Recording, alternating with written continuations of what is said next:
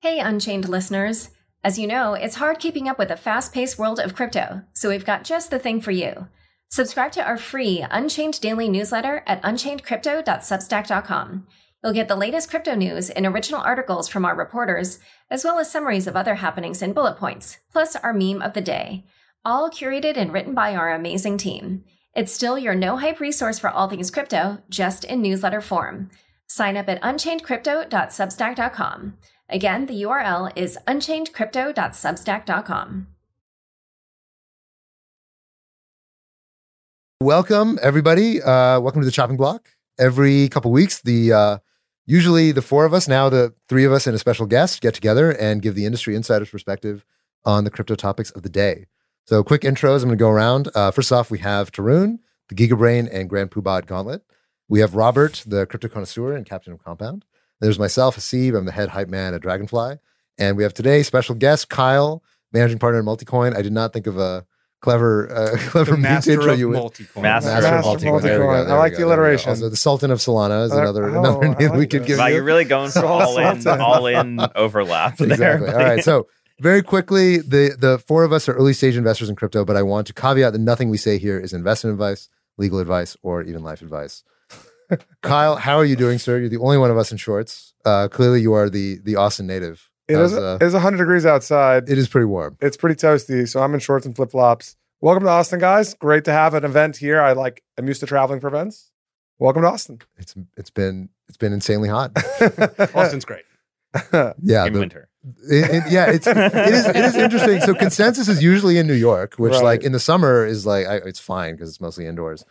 Doing a conference where you have to walk long distances to different venues outside in 100-degree weather is a very interesting choice. Texas Ninja Warrior. Yeah, exactly. They should have done it a month ago, but yeah, June was not a good call. Yeah, fair enough. Well, I know this is your home turf. You were just telling me about how you take a lot of your calls inside your pool. I mean, it's hot outside, so So that's cool why off. your video's never on during Zoom, I see. That's correct. Yes. It's not waterproof, yeah. That's right. That's right. Well, if you were wearing swim trunks as well, he might turn it on. But it's yeah. I mean, I can tell that Austin's been very good to you. You look great. Thank you. Having And, fun. Y'all look great yourselves. It's very kind of you. Seattle's weather is looking good. Yeah, it's all right. It's up and down. I've been traveling so much. Like I was. Yeah, I was like, do you even live anywhere? I know. It's been a lot, but it feels good to finally be in summer where, like, at least in a bear market, it can be warm. You know, you can at least get a little bit of life in you. If it's just like cold and the whole market's collapsing, it's a little rough to take. But you were just telling me that you feel like people are way too somber about what's going on in macro. Why do you feel that way? Look at the last two recessions, 2000 and 2008. 2000 was more tech localized. In 2000, like, the internet didn't really work super well. And like most people, like normal people genuinely believed like computers and tech and the internet was kind of like meh. In 2022, there's actually 0 people in the world who do not believe that software is eating the world. Like actually every human in the world understands this now. And so like, that's a pretty important thing of just like things will come back, at least in the context of tech. I'm not necessarily broader macro. And then second major difference is like in 2008, like people were like, is my bank going to have money in it tomorrow? And that was like a real question that people asked. Like there's no existential questions here. So like, I don't know, there's real growth rates going to slow down by 2 or 3% for 18 months? Like, okay, like sure. But like, that's like not that bad in the grand scheme of things. Like clearly March 2020 was a much scarier time because we were just like, I don't know, we're all going to die. And that was a question that people were contemplating. But like today, it's just like growth rates are marginally slower for some period. I don't know. It's just like, doesn't seem that big of a deal. Well, how do you feel about the long-term impact of higher interest rates? Or do you think interest rates are not going to be maintained at a higher level? I mean, look, we're at what, 4 or 5% now, which like, I guess relative to the last 2 years is high, but like on historical, like on any 30-year chart, it's like still quite low. Interest rates have been generally declining for like the last, 100 years. 1,000 years. 1,000 years, right? Maybe we just had the inflection point. The pandemic was the inflection point in that or something. I don't know. I generally think the reason that's the case is as you democratize access to finance and access to capital, the universe of capital to invest in things is growing, which means rates of return are declining. And like society needs to find more productive ways to put stuff to work, money to work. The rate at which financial capital is being unlocked to invest in things is clearly still accelerating, and crypto actually is accelerating that. So like I generally think interest rates are still trending down in the medium to long term. So you see pretty much all of this is like, hey, it's short term, it's transient. There's like this stuff going on in Ukraine. There's supply chain issues. There's China going offline. When all this is resolved, it's back on, and the party's going to continue. Party never stopped. Party never stopped. If you just come back to Austin, you realize the party's been going on the whole time. I was amazed at the sheer number of people at this thing compared to the last one I went to. The last Pre-pandemic, consensus? Yeah. How many people were at the last one? Definitely not 16,000 or whatever the number that was claimed here. Yeah, today. it's true. I mean, Like- permissionless was like 8,000, I think. Was it? Yeah. That did not feel like that big of an event. It was pretty big. Pretty big? I think so. I mean, and then ETH Denver was like 15,000, if I recall. Right. Well, So- I mean, they did take 3 city blocks of lines. I know. Like, I know. that was crazy. The hotel lobby could hold like 300 people. It's amazing that there's more people at this conference than there are DeFi users. That might be the reason why our portfolios are all down, unfortunately. Yes. So, Robert, fix it, please. Wait. I'm working on it. Only thing crypto has the most product market fit for throwing events. that may It unfortunately might be be the true. number one product. You got to respect the people who like, look, bear market, bull market, they're always making money because they're throwing crypto parties. Yeah. And it's a good business. But speaking of which, I actually remember there were some folks during Permissionless. So Permissionless, it was a crypto conference that took place the week after the Terra collapse. And I remember, obviously, the whole world was like, oh my God, what is going on? Like, crypto's ending. There were talks about people killing themselves and people losing tons of money and whatever. And so it was a really somber time. And I remember Permissionless was just around the corner, and I was slated to go. And one of our portfolio companies was throwing a yacht party at Permissionless. And of course, like this stuff gets booked way in advance, and you have to do a lot of setup. And so they were telling us like, hey guys, we'd love for you to come to our yacht party. And I was like, dudes, it's like it's a bad time to throw a yacht party. Like, a lot of people lost a lot of money. It's like kind of a somber time for the industry. Also, like, if the press sees this, they're gonna have a field day with it. So like, I can already see the headlines. And they were like, oh yeah, see, that's a really good point. We'll make sure not to invite any press.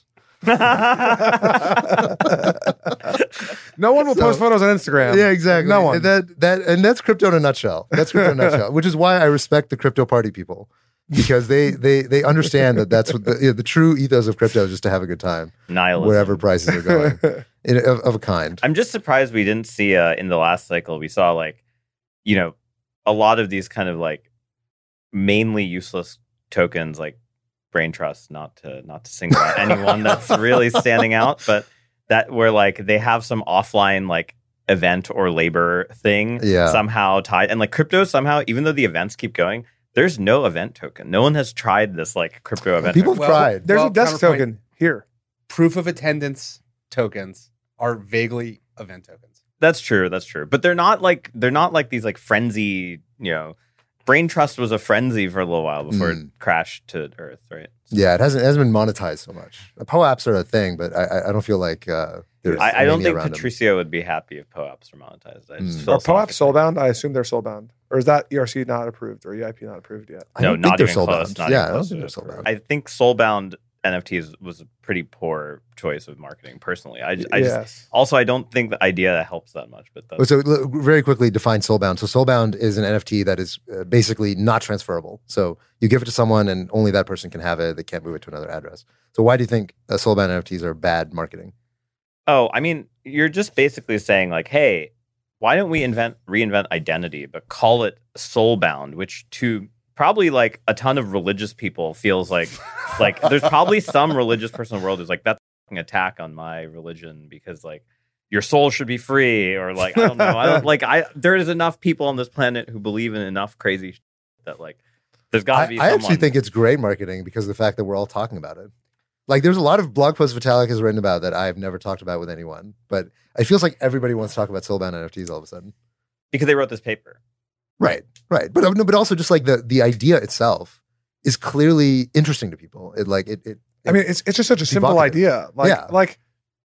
Simplicity is good, but like this is beyond. It's just like, of course, there will be NFTs that are not revocable and not transferable, and like I don't know why that concept needed more explanation or thinking. Well, I think they also have some like voting component to it, where it like has some notion of quadratic voting built in, which I don't totally understand because there's not a fungible token attached to it. But it was like a way of like if you use them in accord with in conjunction with the fungible token, you could somehow get some Right.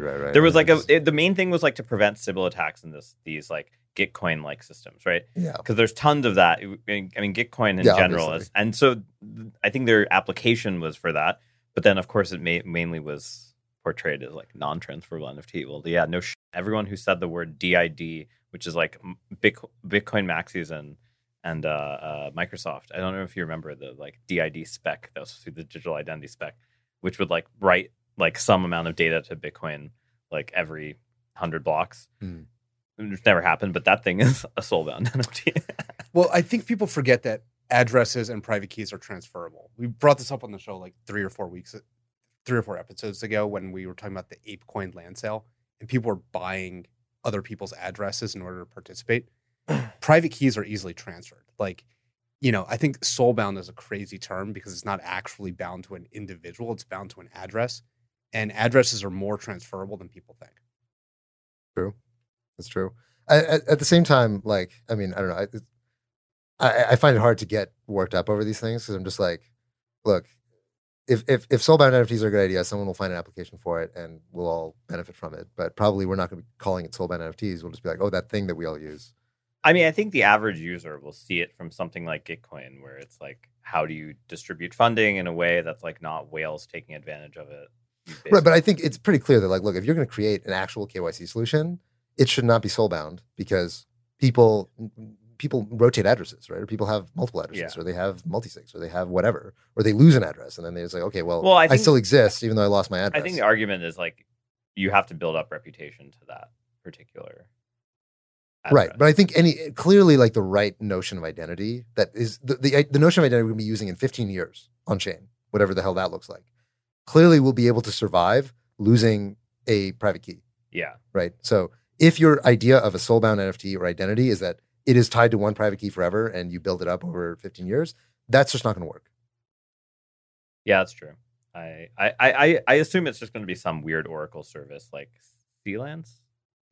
Something like Clance. So Clance is this like Matthew Green, this like cryptographer from Johns Hopkins. Yeah. It's like a KYC a ZK KYC solution where like people can verify like some subset of facts. Oh, so they can selectively prove. Yeah, they can selectively prove certain types of queries. Right. About like off-chain attesters, like the DMV or something, right? Yeah. This type of stuff seems way more close to actual like identity than any of these NFT things. Yeah, certainly.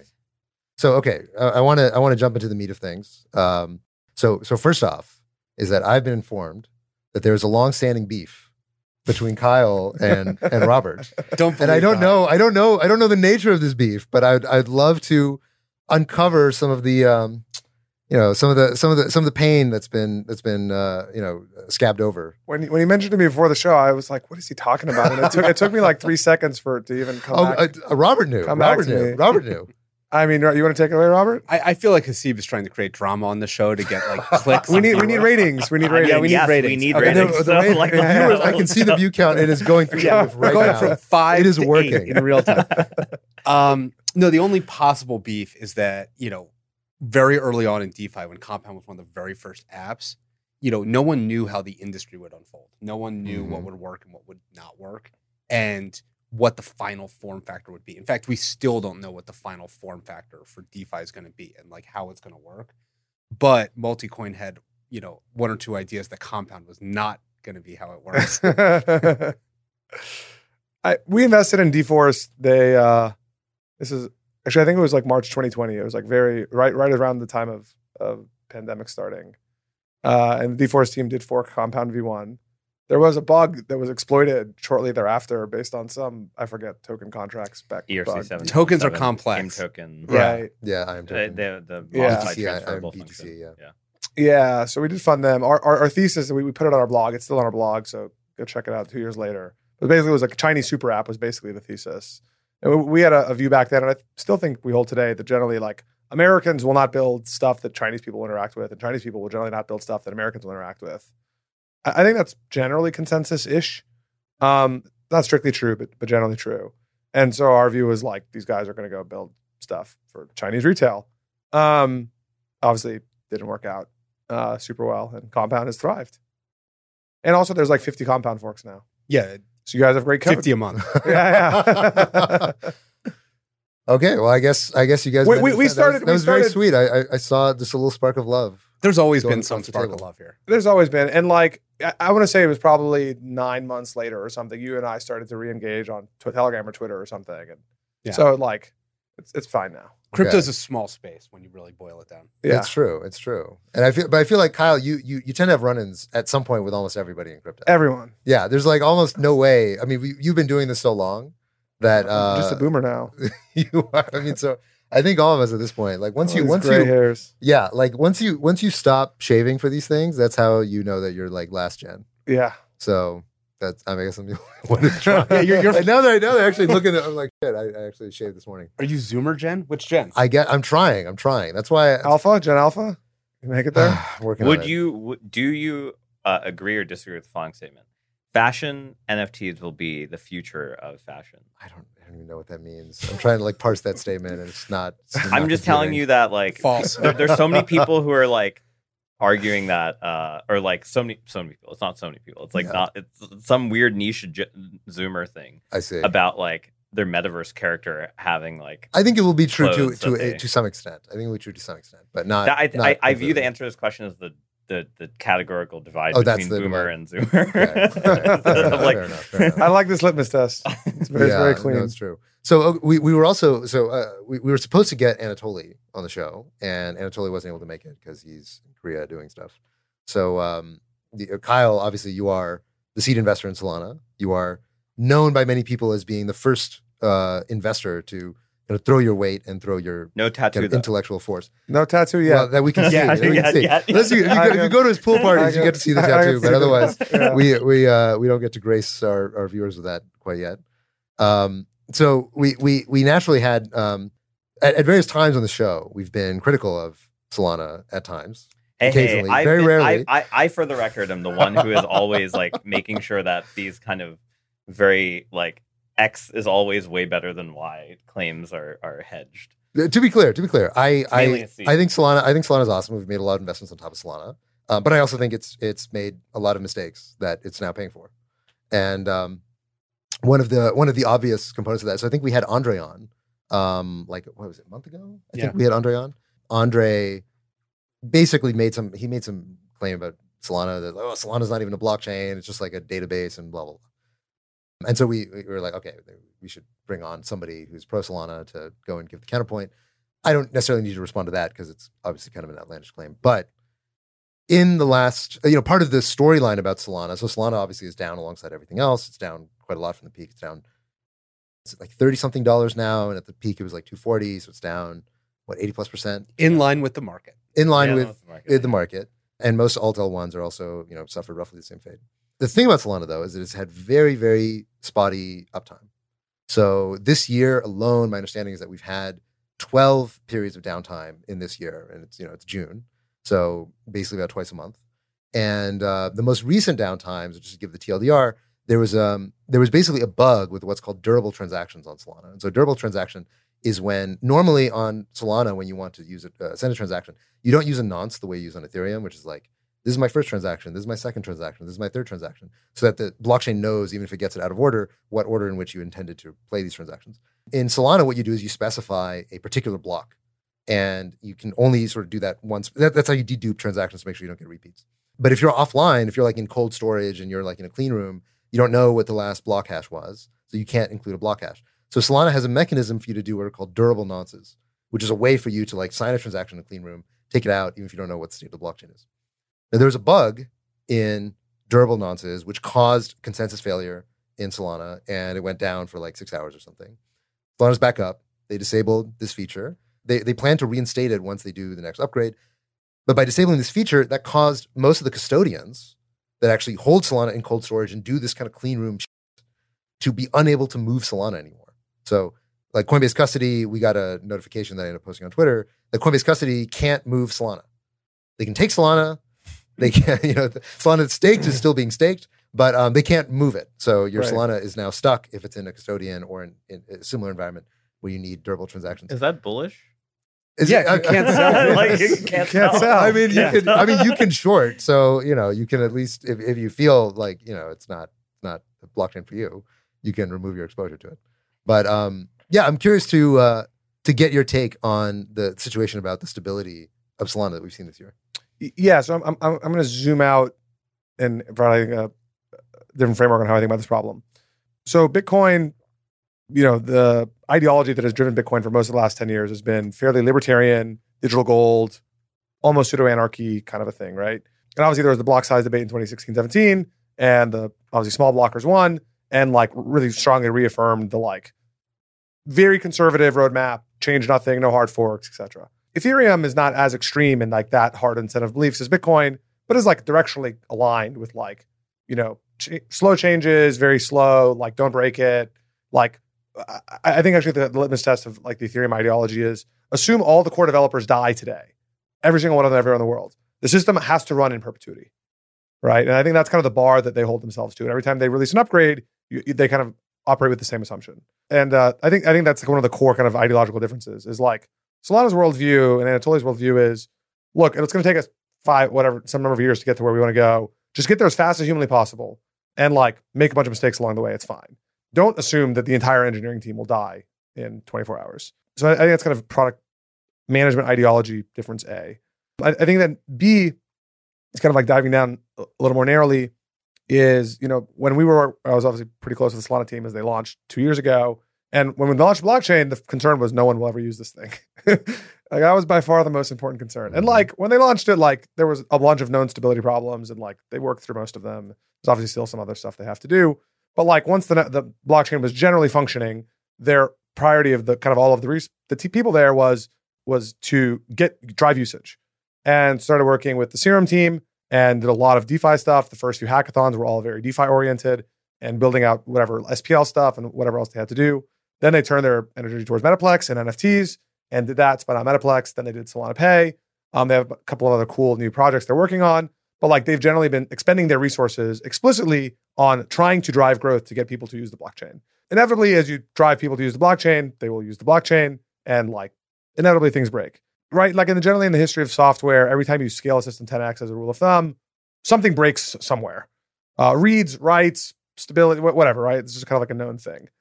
I think what you're seeing now is you're seeing the cost of the decisions that were made over the last several years, which was prioritize growth over like known, but like they knew they needed to do fee markets. They didn't do them. The durable nonce thing was known several weeks before it happened to fail like a few days ago. So like these were known decisions that were made ahead of time consciously. Hold on, but I'm pretty sure that Anatoly has argued with me on Twitter that Solana should not have fee markets. I mean, fee markets are shipping like now-ish. No, I know. Like this, because they faced a lot of criticism about the lack of fee markets. But like for a long time, this was an intentional design choice. It's not like oh, whoops, we forgot to ship the fee markets.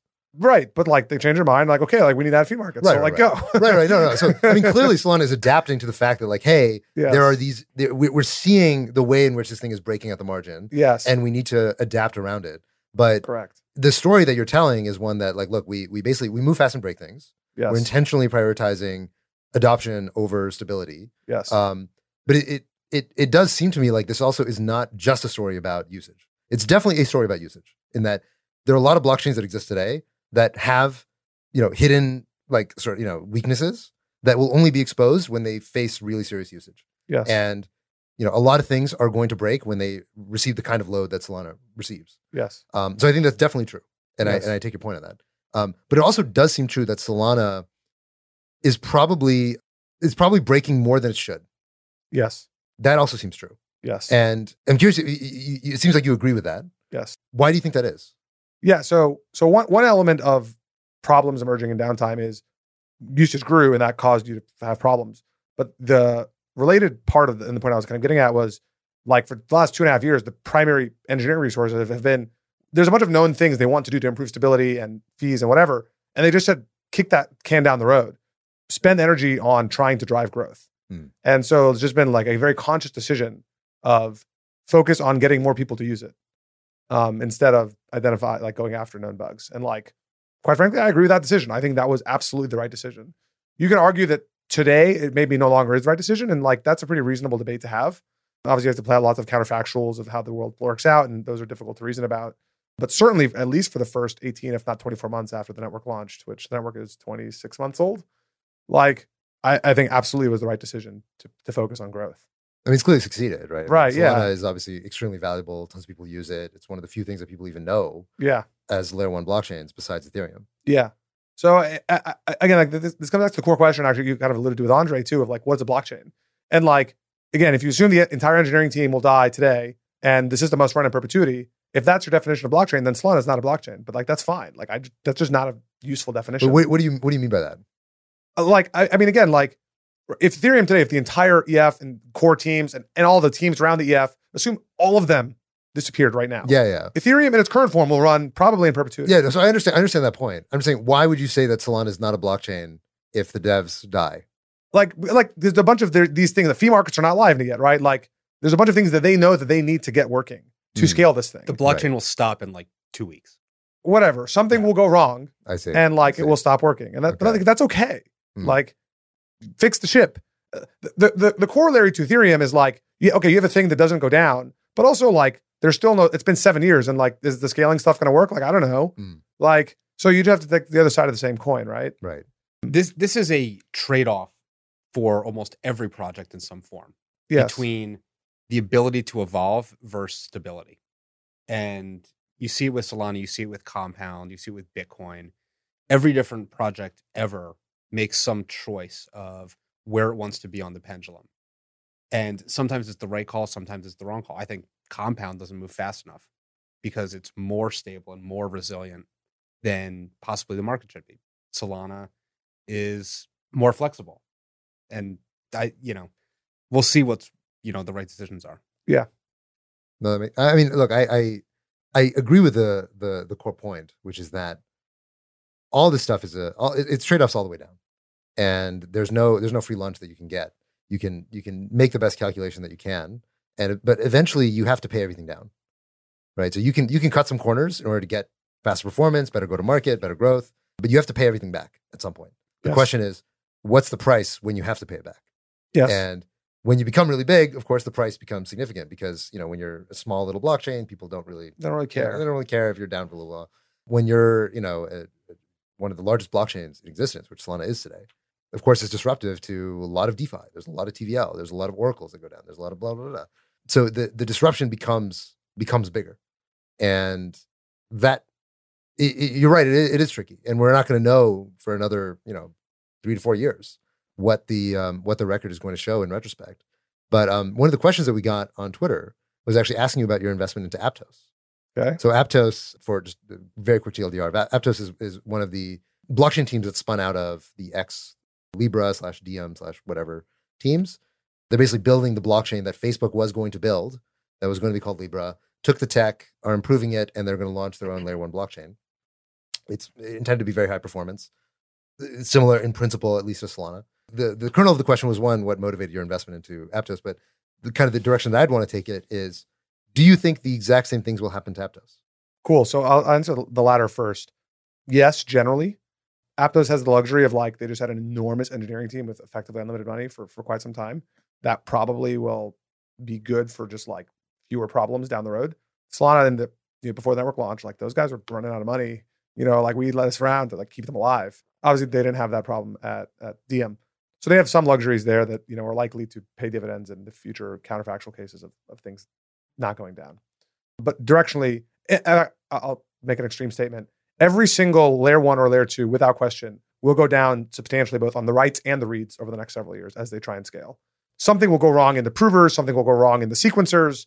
It won't just be even RPC layer. Every single one of these things is going to have very embarrassing face flops in some form or fashion. Totally agree.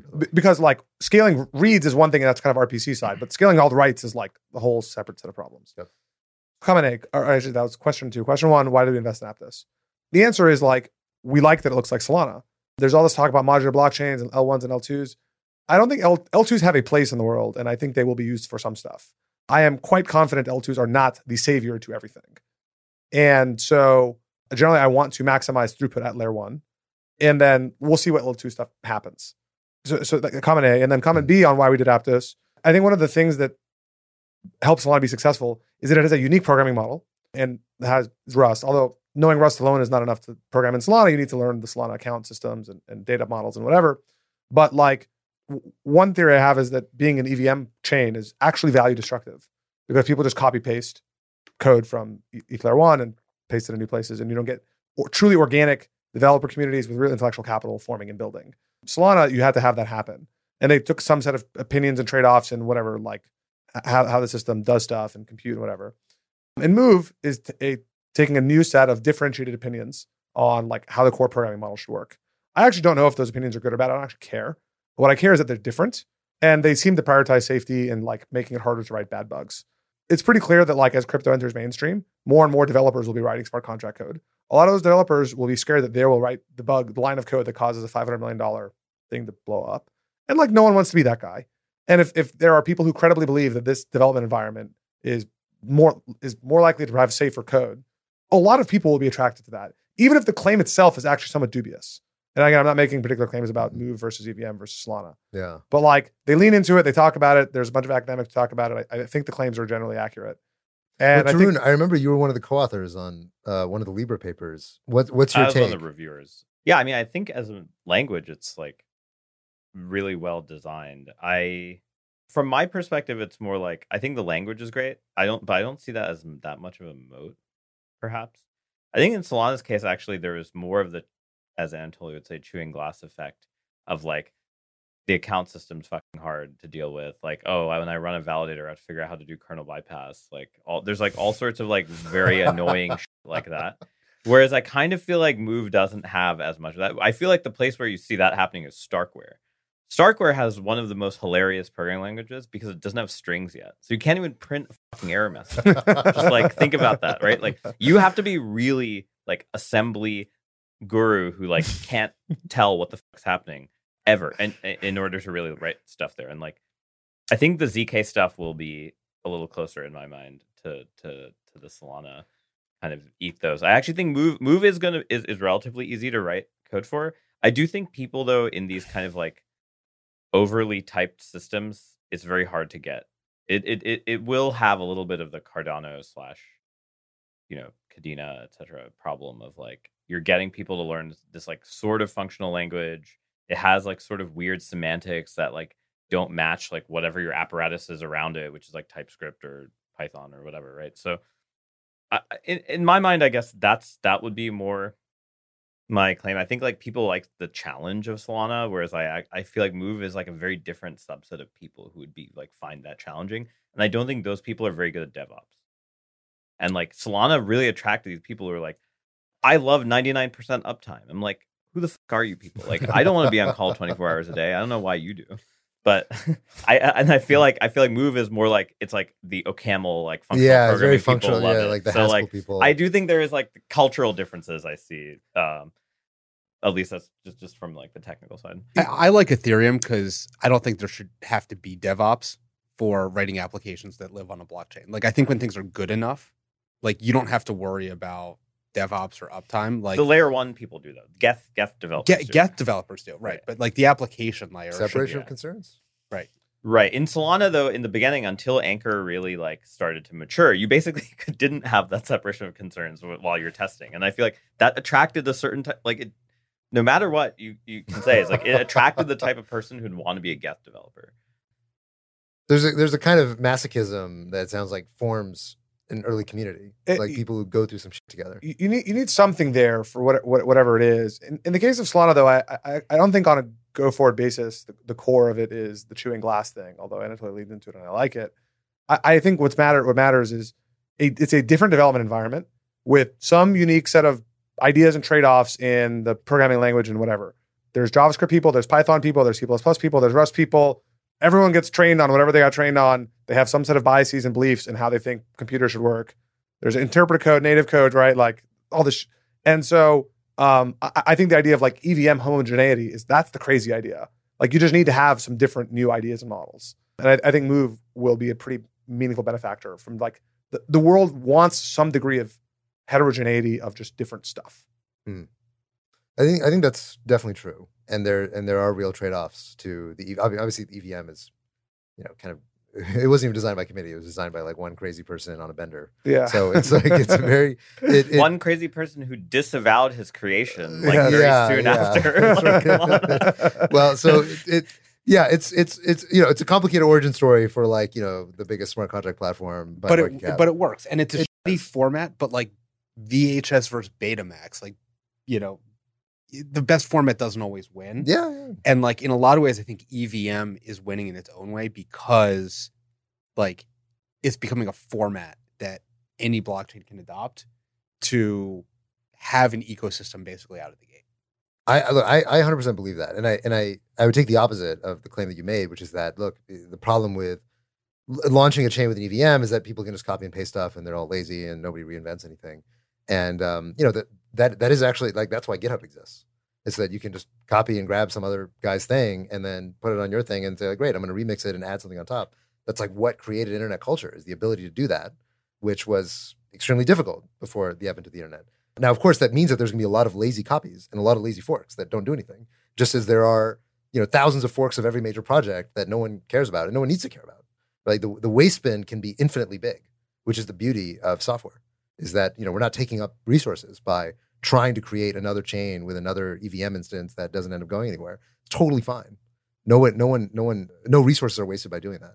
But the one person who creates an amazing EVM chain that has some great novel idea in it or some great application can get a bunch of adoption, have a bunch of tooling, have the collective intelligence of everyone who's been working on the EVM to civilize this otherwise really awful virtual machine into something that feels usable and feels safe and feels predictable.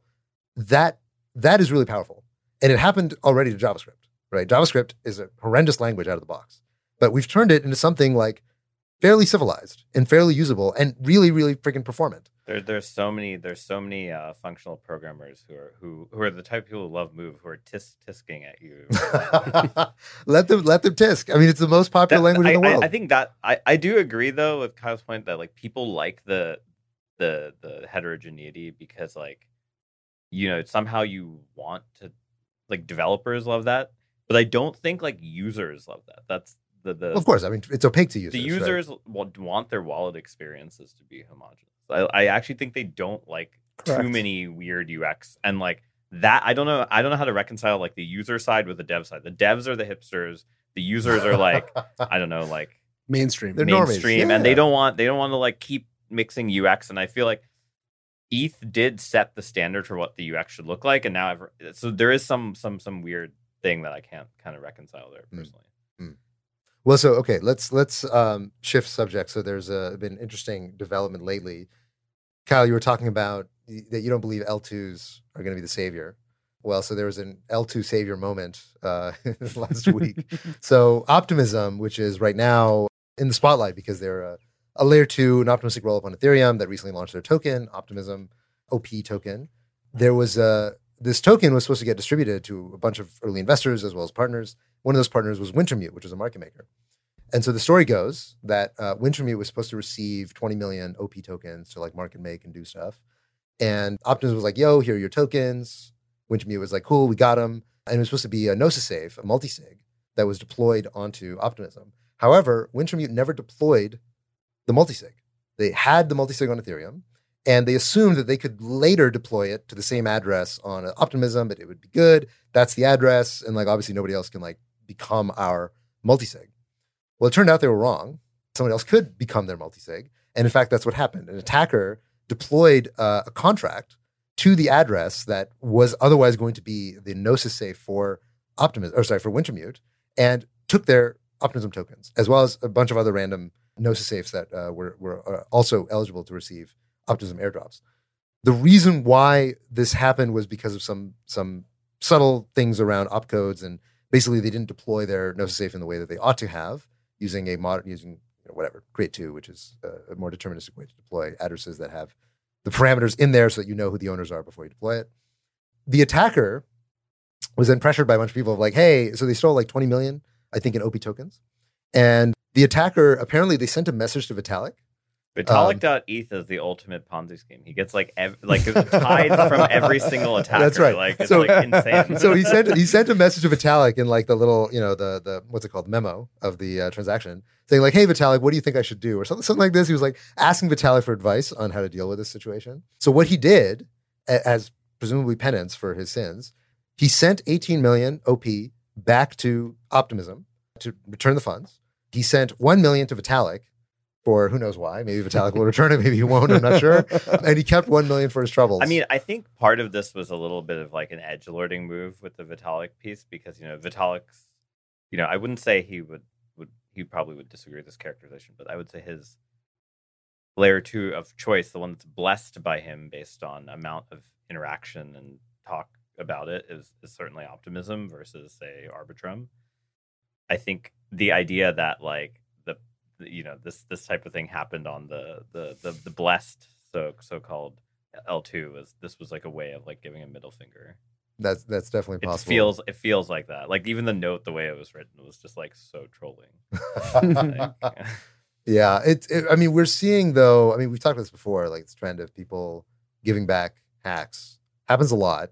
Something tells me it's not because of a guilty conscience that we keep seeing these hacks returned. I assume it's that like there was no way for this guy to liquidate 20 million. I mean, Chainalysis is actually pretty. So there was another attack last week, which is Osmosis had this huge bug. They got the validators to actually halt the chain, and it's still halted until they fix this thing. They had an event here as well. They were like partying while the chain was down. I mean, you already like you said, you are once chain down, party up. Yeah, that's crypto. Yeah, finally we can relax. Yeah. It's great. But it's like I in general, I think they already rescheduled everything. Like, I spoke at this conference, so like I wait, you were there? Yeah. What was the vibe at the Osmosis conference? Not somber. Not happy. Okay. Not somber. There was no one busy in the back room being like, "Yo, we're turning it back on. Don't worry. Just don't invite the press. You're good." Yeah. There you go. Yeah. No, I think that the main thing is the person who did that wrote this tweet apologizing publicly, and I was like, "Wow, did the team like convince you to do this?" Where it was like because it was a validator who was publicly known, and they didn't have anywhere to go, so it was like pretty easy to see. And they turned $200 into $2 million. I think they ended up doing 5. I think someone wrote the description of the attack as 200 to 2, but the transactions, I think they actually got 5. 5 million. Yeah. And so but then they wrote this thing, which was like the most hilarious thing you can read on Twitter. It was like, we're so sorry. We did this because we really wanted to take care of our families. But sometimes we have temporary lapses in good judgment. And I was like, that's amazing. I'm never gonna say I have bad judgment anymore. I'm just gonna say I only have temporary lapses of good judgment. Like it was like I was just drunk one night and like I broke the whole chain. Yeah, I broke the chain thinking of my family. But at Osmosis conference I did learn a lot, which is Chainalysis response time is like under an hour to like find on some of these things. When you say their response time, like to do what? Oh, like you tell them there's like an attacker, you show the addresses. And they like fan this out to all the exchanges or what? Oh, as in like they just track the flow they funds. track the flow funds and have some ID. I mean, it couldn't have moved that far. You're right. Well, you have IBC, so you could technically have gone somewhere else. Okay, but you could have gone to Evmos and to ETH. That would have been now that Luna is gone, there's no way back to ETH other than through Evmos. I see. I thought that was like kind of an interesting thing, and so I think it is actually just like the chain analyses are way better than people realize. Right. That's like the majority of it, and then it's like, oh, it's a known person, so then like they get a threatening email that's like. So with the Osmosis one, it doesn't surprise me that like, look, you're doing this in plain sight. Everyone knows who you are. You run a business. You're part of the community. Like, where are you going to go on Osmosis? To hide. It's pretty stupid. You should have said, "Hey, Sonny, we found the bug. Please pay me $100,000 bug bounty." Exactly. What are you doing? This was clearly the right way to handle this. Look, Look, I'm sure he has a big family, but in and many lapses. yeah. But at least in Optimism, like it seems like Optimism, it's like fairly liquid on chain. Like you could just sell it, turn it into Ether, and then go, take it to Tornado or whatever. I mean, there's ways to get rid of it. I'd assume. So I was surprised that they gave back what was, I guess, worth like, because it's $2 Optimism token. I think it's like 80 cents now. Oh, it's 80 cents. Okay, never mind. All right. I guess I give that back too. Disclosure or optimism investors. Okay, there you go. Yeah, okay. All right. So yeah, it's 80 cents. So that would be what, like 15 million, 14 million, whatever, something like that they gave back. So yeah, it seems surprising to me, which tells me that, maybe I don't know if it's honor or if it's just like they're not financially motivated to that degree. Yeah, I mean, my sense is like someone had the stats on this, but something like I think 20, maybe 40% of all the ETH in Tornado is like known to be stolen funds. It's like a huge percentage. And so I think a lot of people are thinking like Tornado's not going to help me because just assume everything's going to get blacklisted out. Like, yeah, that's a high enough percentage that like, how much plausible deniability do you have? If it's like 1/3 chance. I don't know. It's like, well, you could always be a beta tester for Aztec whenever they launch. They just launched something like a day ago. Yeah. No, they unlaunched. I think it's next week. Yeah. They unlaunched because they had some issues. Is that a phrase now? Unlaunch. Yes, Well, Jason That's a great Calcanis name has for his launch protocol. conference. You can also have an unlaunch conference. There you go. Well, Wow, I there you think go. unlaunch protocol would be hilarious. I guess where osmosis it like is unlaunched. deprecates your already running protocol Yeah, in like yeah. emergency. Well, all right. But also one other thing about this is like I think this does to our earlier conversation about like non-native, like non-standardized languages. Even in EVM land where things are standardized, you can't even get cross-chain. I'm counting it layer 2 to layer 1 consistency correct because the execution environments differ, and so they like you get this kind of like weird thing where like technically they're supposed to be running the same execution environment, but like the data availability is different and like the transfer notions are somewhat different. And I only think that's harder in a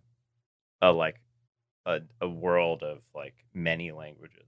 So that would be my bull case for like one language winning them all is like if in the one language winning them all case you still can't get consistency perfectly, like how do you hope in like language translation? Because like that is a really hard problem in sort of computer science in general. No, it's definitely true. But I mean, look, even if there are multiple languages, there aren't going to be that many. So I can believe that, like, look, there will be 3 or 4, maybe 5, but I doubt there are going to be 12 major languages that define, the major blockchains of the day. So one way or another, even if you have to deal with pairwise translation, it's not going to be that many that you have to fundamentally solve. So I think it's doable in the long run, but there's a lot of wood to chop to get there. Okay, so the last thing I wanted to discuss today, our favorite topic on the chopping block is regulation, as we all know. And so there was a big bill that was dropped just a couple days ago by Cynthia Loomis and Kirsten Gillibrand. And it's kind of a landmark bill. We haven't really seen a lot of legible proposals for legislation in the US that are actually fully define a framework under which digital assets can be regulated. And that's what this is. And it's also bipartisan, which is pretty unique because usually, crypto is like, oh, the right thinks this, left thinks this, blah, blah, blah, and you can never really get anywhere. So I'll give you guys a highlight. I assume, we were at consensus when a lot of this dropped. So I have to imagine most of us haven't gotten super deep, but here are the highlights. First, sales of crypto that are less than $200 are tax-free. So if finally you can use your Bitcoin to buy coffee. This is and so bullish for all these tax Tornado realization. Cash people who are pulling out like very tiny amounts of money. Wait, who's doing that? Can you even do that with gas fees? With gas, yeah. Yeah, well, the Tornado deployed elsewhere, I guess. But on, like, if you look Polygon at the or something. buckets you have that you can deposit, people oftentimes do like multi-withdraw at really small size. And I see. I assume the people using Tornado are not the people worried about the taxation. Yeah, something tells me they're probably not paying their share. I was saying Sam. ironically. Okay. They're probably tax loss harvesting is what they're doing. Okay, so let's go. So there's a de minimis exemption for taxes. CFTC will be the primary regulator of crypto spot markets, Which is pretty good. Which is great. I mean, Gensler obviously doesn't like us, so CFTC is a lot better. Crypto securities and commodities would be more clearly defined, which would put most crypto assets as commodities.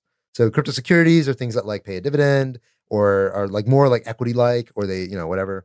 Most L1 tokens would be very clearly crypto commodities, and crypto commodities would be regulated by the CFTC. Arguably, though, the L1 token is putting off some yield, is paying dividend. Well, And it's you're a also complicated- locked up for an epoch. It's definitely a complicated basket. We're reading the bill. Yeah, no, but they don't pay dividends. They don't pay dividends. What L1 pays dividends? Well, staking yield looks pretty Staking close. looks like No, that. no, You're no, also no, no, locked no. up. You're also paid later. Like No. I mean, like, look, you can get paid yield for doing work for anything, right? You can get paid yield for dollars. That doesn't make it. That's not getting paid dividends. dividends. Like in and of itself, ETH does not generate dividends. You can enter into a relationship with the protocol for which the protocol will pay you, that is definitely different than I getting think paid I dividends think it's automatically. different when the underlying asset in the case of proof of work stuff is energy / compute power versus like, oh, I'm just providing more of the asset together. Tarun, I please agree toe that- the party No, line. yeah. Yeah. Okay. I know. okay, It's fine, not fine, even. fine, I'm not fine, even. fine. I'm just saying, like, objectively, I think you're wrong. All right. Yeah, think you're also I wrong. agree. Here's why it's not a dividend. It would be a dividend if all Ether holders got more. Correct. Don't Because tell them even that in EIP proof of 15. stake, you might only have 90% participation or 50% participation. The returns are not going to everybody. The returns are going to the active network validators, not a dividend. Exactly. Here we go. Not a Here we go. dividend. Here we Not go. All right, fine. not a Fine. dividend. Fine. We're team not a dividend. Yeah. You guys can go hang out with Gensler. Ether commodity. Let's I'm go. on your team, Robert. Right. Yeah. We got Tarun. Kyle. I We'll leave it to the Sharks. All right, great. Fine. Also, you guys remember this? That we had that episode with Coinbase where Coinbase was like, "Hey guys, in one of our disclosures, we're going to say that in bankruptcy, blah blah blah." People freaked out. They were like, "Oh my god, if Coinbase goes bankrupt, all of your money is gone." So there was a clarification that that's not true, and customer deposits are not, they're not reachable in a bankruptcy by creditors. For companies that raise money in digital asset sales, those companies would be required to do biannual disclosures about the teams, the track record, what's going on, what the progress is. And these would have to be filed regularly by anybody who raises money in the US. And that actually seemed pretty reasonable to me. That seemed like, that actually seems like what we should be doing as an industry. Like now, like Masari is kind of like one of the places where that sort of thing happens. But having it be some kind of public database seems honestly pretty great. I don't know. How many times have you used Edgar? I've never used Edgar. One of the world's worst databases I've ever used. I believe. Look, it doesn't have to be Edgar. It can be on chain or something. I'm fine with that. So those are the high level. Wait, there's also the DAO thing, right? Where DAO's No, there was. It was more that if you want to get favorable tax treatment, you have to incorporate in something. But if you're a DAO and you're not, if you don't want that, you don't have to do that. There's also the staking yield tax policy. So for proof of stake systems like Ether, there was that like unsettled legal question where somebody sued the IRS. Yes. Because the Tezos people, right? Yeah. Actually. Basically, the bill, as I understand it, says you're taxed when you sell it, not when you receive it. Yeah. It was a huge bill. There was a bunch of other pieces in there. There was something else also about the crypto broker stuff that was introduced in a previous legislation. It's going to be clarified in this bill. There's a lot to it, but that's the high level stuff. And so it would create a ton of clarity where currently there's obviously a ton of ambiguity and you've got a lot of regulators fighting for territory. What do you guys think about the broad shape of the bill? And I guess the other question is, how likely do you think? Okay, well, here we go. Robert. Well, my personal view is that it's fantastic because it addresses some of the longest standing open questions in crypto.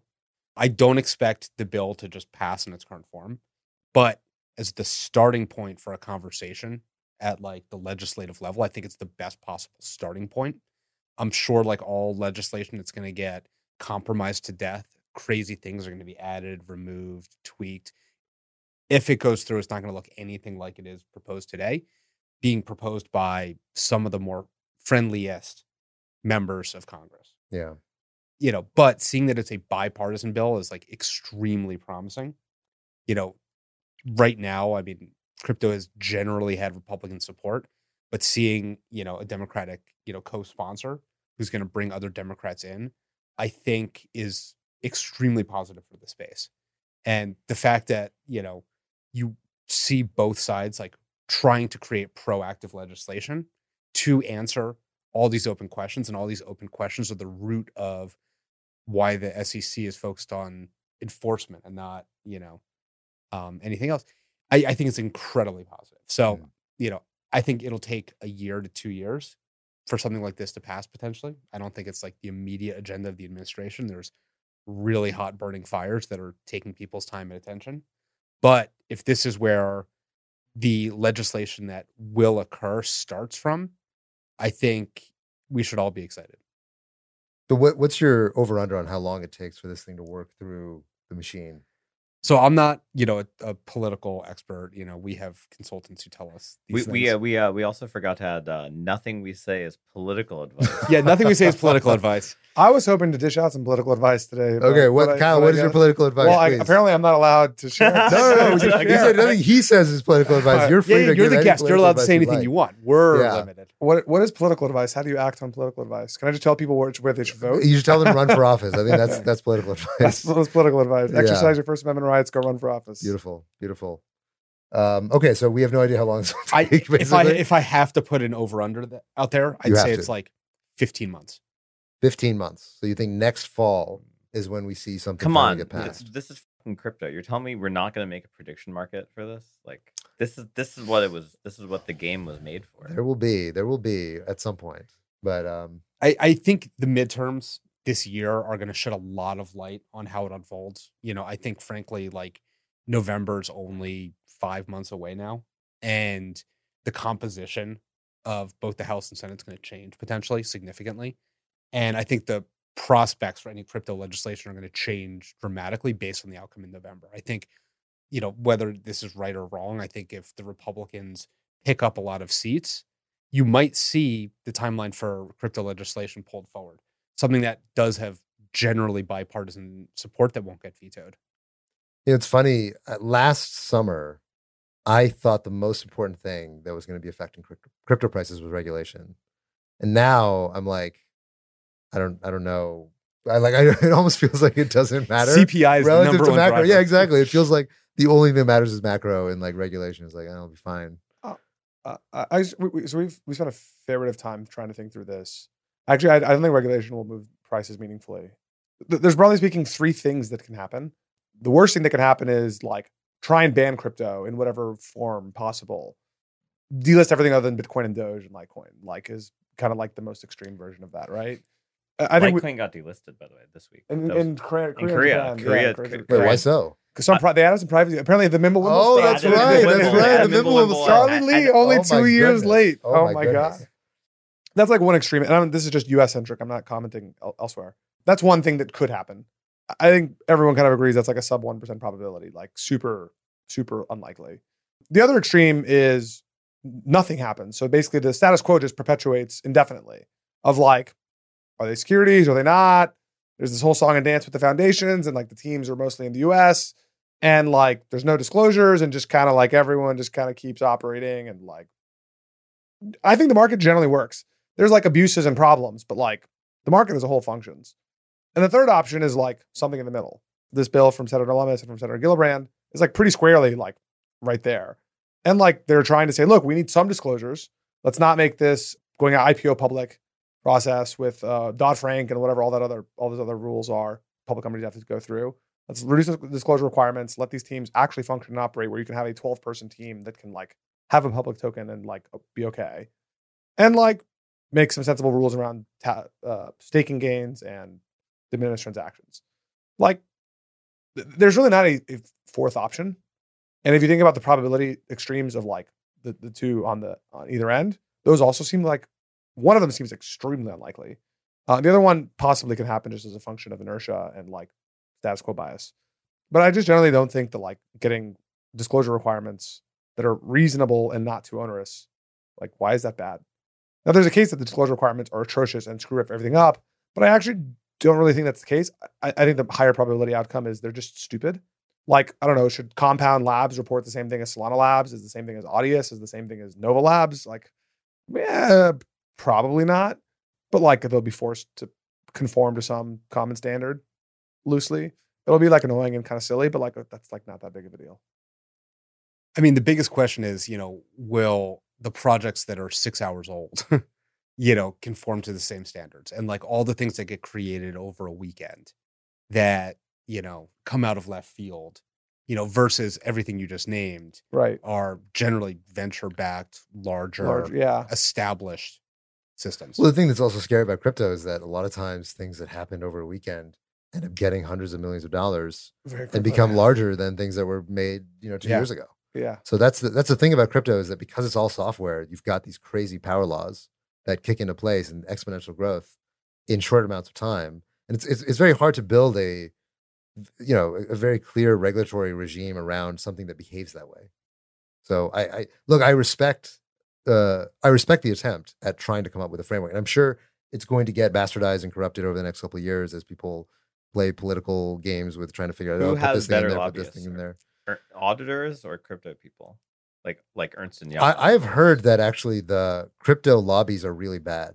I don't have any particular insight into this, but I've heard this a couple times now. I have some insight here, and the real litmus test here will be November 2022 elections, midterms. There is a growing belief in DC that crypto money is big, like much bigger than previously thought. There's a few PACs out there now. Disclosure Multicoin does donate to some of those. We have donated personally. I've done it personally to Senator Lummis, Senator Gillibrand, and there's a chance that you see some really big crypto dollars hit midterms. And if that happens, then I think DC will actually become a lot more pro-crypto friendly. So here's the claim that I've heard. The claim that I've heard, and again, I can't confirm because I don't know a damn thing about how all this stuff works from inside Washington. But what I've heard is that crypto people basically think that Washington is pay to play. And it's like the efficacy of your dollars depends a lot on how well you actually understand how the system works. And crypto people have a lot of money and very little understanding of how the system works. But tech was like that. You remember when everyone used to make fun of tech companies? Yeah. For just like being bad at lobbying? Absolutely. I'm sure there's a learning curve. But I feel like tech was not committed to throwing money at it as much as I feel like crypto people, the velocity of the capital flow is like way faster. I think you're also implying too much homogeneity among crypto people. I think there's a new class of extremely sophisticated actor.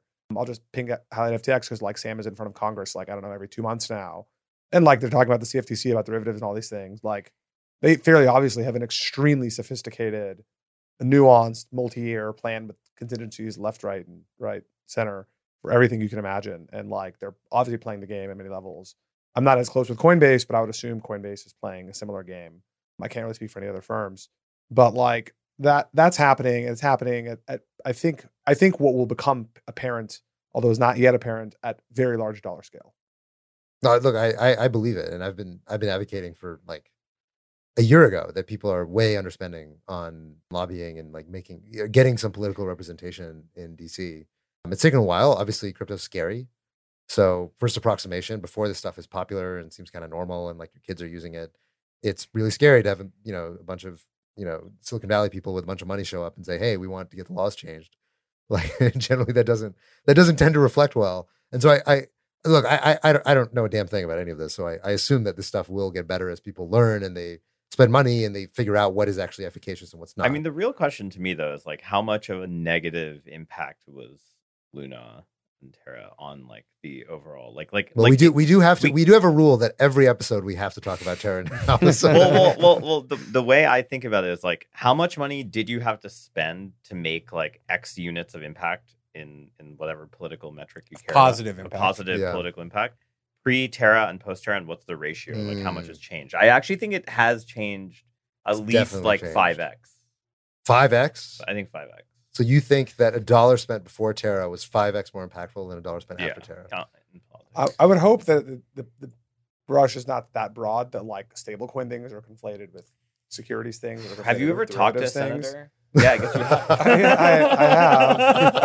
I have. He's a proud sponsor of a couple. I have donated to Senator Lummis and Gillibrand. I am optimistic that the baby will not be thrown out with bathwater. The whole Elizabeth Warren suing Pool Together, or like her. Wait, suing Pool Together? I think one of her cronies. Someone who in her administration or whatever her office. Oh, I see. By the way, you should donate. The guy is doing a public fundraiser. I bought one of his NFTs. Yeah. Pooley the NFT. Pooley the NFT. Pool right. Together. Right. Yes. The money goes to the Pool Together company who's defending the lawsuits. Yes. Protect DeFi. Yes. But right. I just I just generally think like the baby goes out with the bathwater, because the thing governments care about is like mainly money laundering, and like because they've done the reductio ad absurdum to that, NFTs don't give a shit about NFTs. They only care about anything that looks like money laundering, which is stable coins and like base protocol coins and they somehow What- maybe they'll separate them. But I but think Luna just destroyed value. See, it didn't help people. When the value goes to zero, you can't launder it anymore. It's worth nothing. that is true. That's true. it's true. But I think. I mean, look. We were talking about this earlier. Is that like I don't think that anybody on Capitol Hill has any idea what the hell a layer one is, much less that Luna has anything to do with a layer I think one. Kyle said the same thing to me, but I just generally think I'm trying to just estimate this ratio, this like damage ratio. Which Look, is like, I think the primary victims of the opprobrium that is now facing crypto is going to be on DeFi and stablecoins. I think that's pretty clear, right? That's the word cloud at the center of what Terra was about. And so I think it's going to be a rough year for those parties, and I think they're likely, to whatever degree this regulation or this legislation gets altered before it ends up getting passed, almost certainly it's going to find some way to flagellate anybody who's doing something that looks more like Terra. Also, do you think fractionalized NFTs survive do you think they'll? I mean, I think they're so small that nobody's gonna. I don't know though. The CFTC loves talking about them, given how Do small. they? Yes, a lot. What's the Weirdly. total market cap of fractionalized NFTs? Like under 100 million? including Doge. Oh, okay. Yeah. Oh, Yeah. including Doge. Yeah. yeah. It's small, but you know, Yeah. But it's one of these things that regulators are like glommed onto. Because they understand it, right? It's one of the few things in NFTs they can understand. It's like, oh, you have this big thing that you put into little pieces, and it's like, oh, I remember that. I remember that. Fungibility. Yeah, exactly. Yeah, you Exactly. securitized it. We got it. We Yeah. know that word. Yeah, exactly. I heard bad things happen once when we did that. So anyway, all right, gents. Well, we're up on time. Thank you so much, Kyle, for coming and hanging out with us. And Thanks, y'all, for visiting. yeah, this has been amazing. Signing off, everybody.